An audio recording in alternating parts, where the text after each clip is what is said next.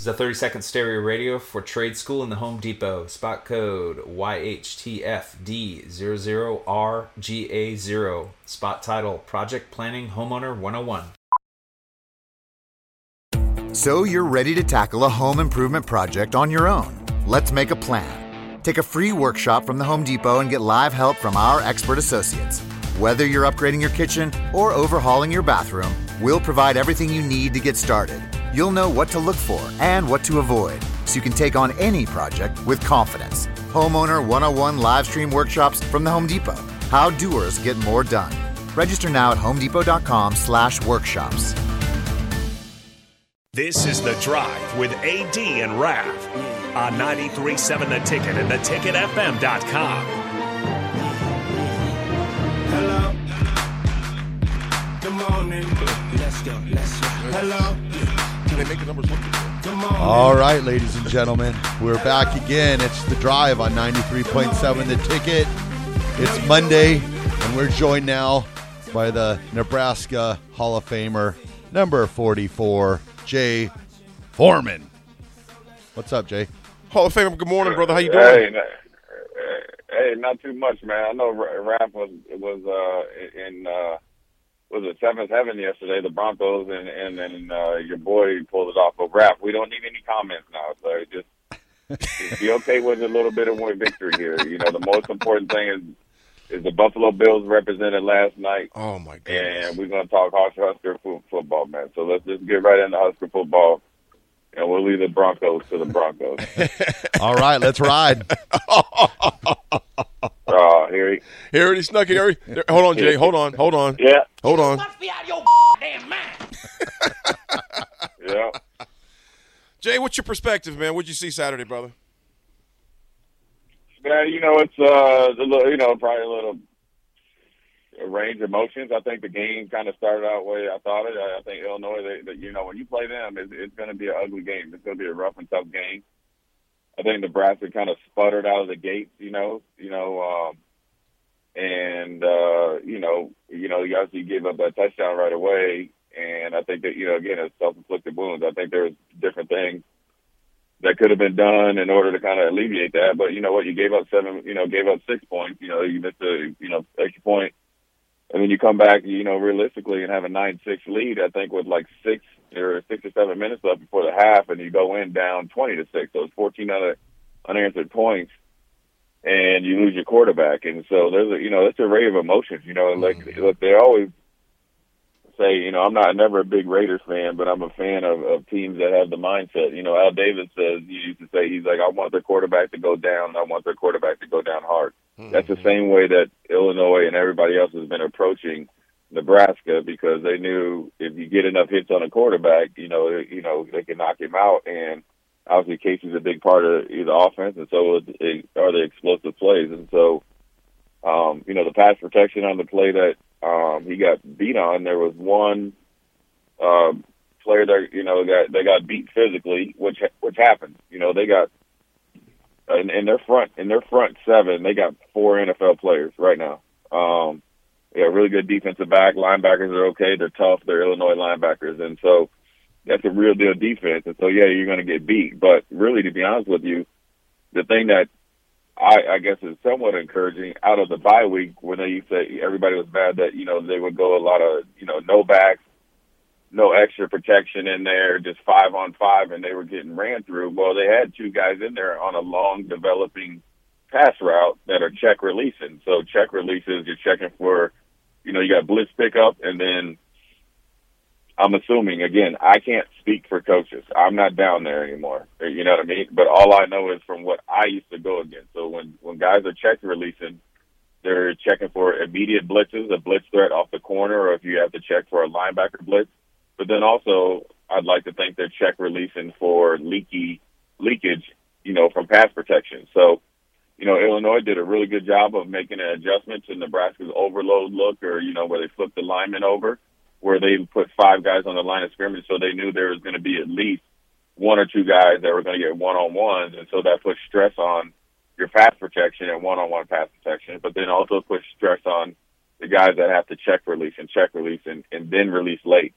And when you have a long developing route, when you really think of it, the later that you release, if the protection is decent, and overall the protection was decent, and especially if the guys stayed in to help and at least chip on those guys that, met at Casey, then when you do check release, you're actually open longer because as a linebacker, the longer that the play action is going, you're taught to drop deeper. Mm-hmm. So the separation, if you're a fullback, or in this case, like an H-back, dipping out, it gives you more room to, to make people miss. And then the guys are, the defense is, obviously covering receivers down the field. So, conceptually, the pass protection was good. Execution wasn't as good. Casey got hurt. The whole momentum of the game changed. And then, look, you're down 14. You get the ball coming out of half. And, it's like you got to be ready when your number's called. And a lot was, thrown on Chuba at, right in, 30-minute halftime. But, that's why you're a Division I quarterback. You got to be ready, and you can't, I'm pretty sure it's been talked ad nauseum. You can't throw across your body. You don't even see that. Me and Nick called a game, on Friday. We didn't even see that at, Aaron Davis Field at Seacrest at Kids. Nobody did that. So, and so it's just one of those, they'll try to shed a little light on it, but I think the defense played, decent enough. Obviously not the best, but they played good enough, and they did a pretty good job on Chase Brown pretty much the whole game. But, they're going to mask, he can be a heavy volume runner. And so, him getting his yards off a heavy volume, you can deal with that. But, what we can't deal with is, the inability to create separation. Yeah, I know Illinois has a really good defensive back, and Brown, the safety, is going to be a really good NFL player. Because he can do a multitude of things. And so they have, they got a good defense, and they're legit, and they play their scheme well, and they'll be competitive throughout in every game. This is Lincoln's home for sports talk on the FM dial. Also online at theticketfm.com. On the internet. KNTK FM Firth, 93.7 The Ticket. Go ahead, Jay. What you have to do, is create some separation. And I don't know whether guys are smelling themselves or something like that after their Purdue game or something, man. But at the end of the game, you gotta produce. That's what and that's all there is to it, man. And it's not, this ain't personal. It ain't never gonna be personal. Because I know how hard the game is to be playing. But in the big games, man, you got to step up. You know what I'm saying? It looked like some of these guys that were running routes, it looked like they was running at 85%, like they was in glide speed. Mm-hmm. You know what I mean? Mm-hmm. I mean, AD, you know better than me. You played receiver, but I know from a defensive perspective, I've seen how fast these dudes are. They look like they were in glide speed. Yeah, and when you run a route, if you're not running your routes at 100%, you're not fooling anybody, especially a good defense like Illinois. Right.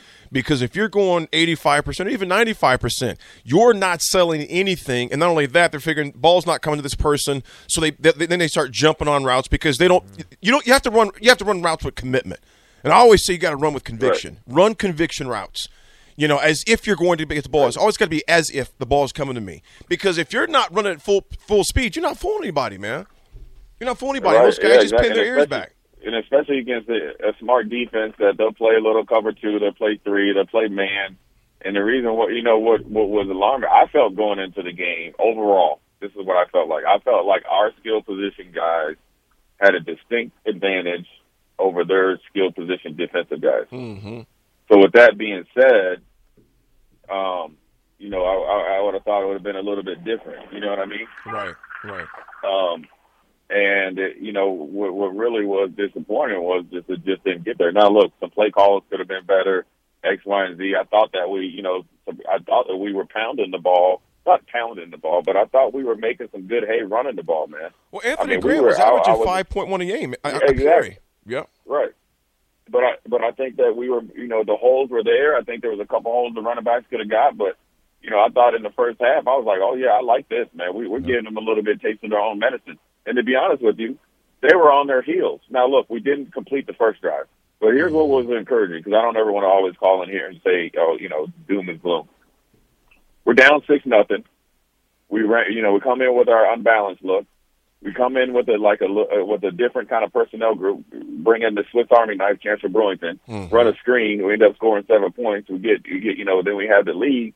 So that's encouraging that we're, doing stuff out of the bye week to be better. And at that point in time, if we went into the half 9-6 lead, you can't tell me that the offense, isn't doing enough and the defense isn't doing enough in the special teams. And because offensively, you against Illinois, you actually want to keep the game close because you want them to have to do something different. When they got a lead, they're going to run, and just drill the clock and then put the pressure on you. So we were kind of right where we wanted, and it used to be the 4-minute drill. You know what I mean? AD, like when we played, Coach Osmer talked about the 4 minutes, It's actually, in this day and age of college football with all the tempo stuff, it's like actually 6 to 8 minutes. So you got to win 6. You got to finish the half good, strong, and you got to come out strong. You actually got to start fast and then finish, strong in the half and then reset. So we lost our way a little bit, and Casey, got knocked out of the game. And look, Casey's a tough kid, man, And so for him not to be able to come back, he came back with some pretty good hits, obviously. And so it must have been something that was been, pretty serious. So, and so that really hurt the momentum of the whole game. But, at this point in time, you guys just got to be ready to step up. And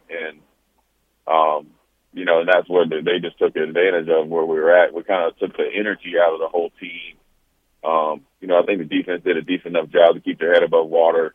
Of course, everybody would like, pitch a shutout, but at this point in time, you're not going to expect that from anybody because not the best teams in the nation do that. So, everybody's going to have the ability to score.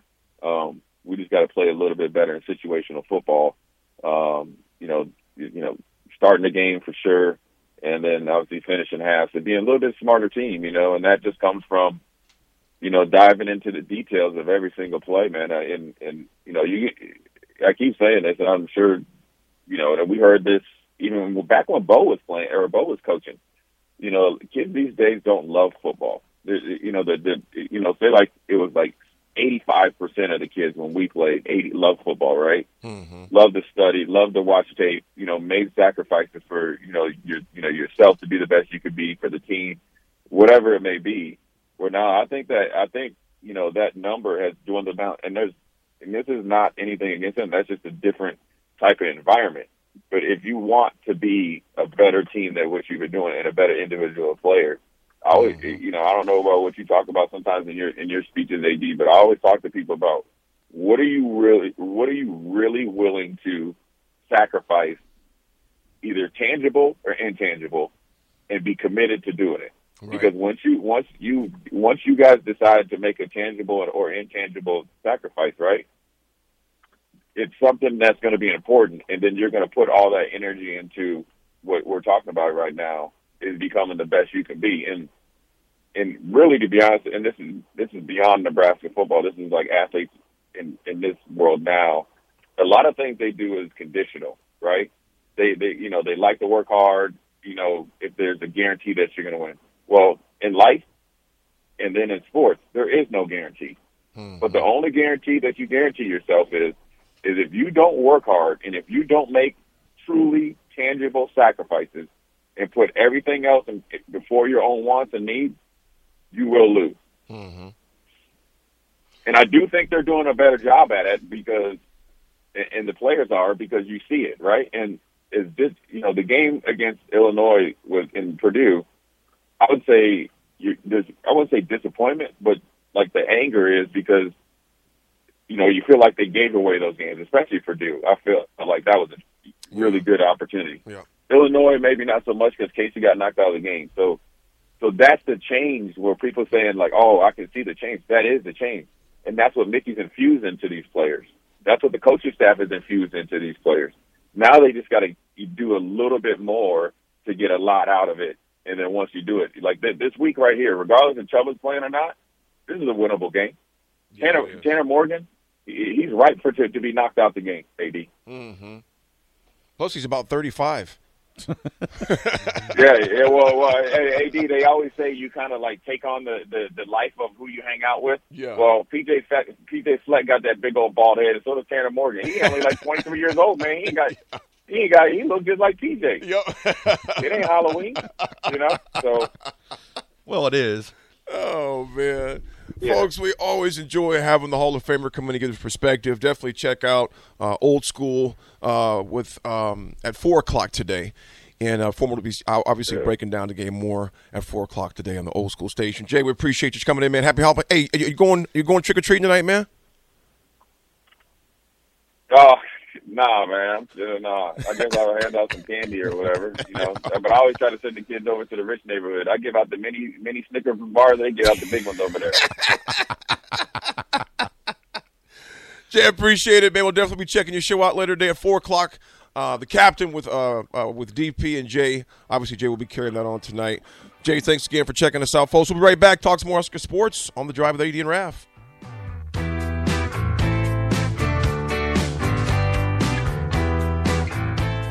This is a 30-second stereo radio for trade school in the Home Depot. Spot code YHTFD00RGA0. Spot title, Project Planning Homeowner 101. So you're ready to tackle a home improvement project on your own. Let's make a plan. Take a free workshop from the Home Depot and get live help from our expert associates.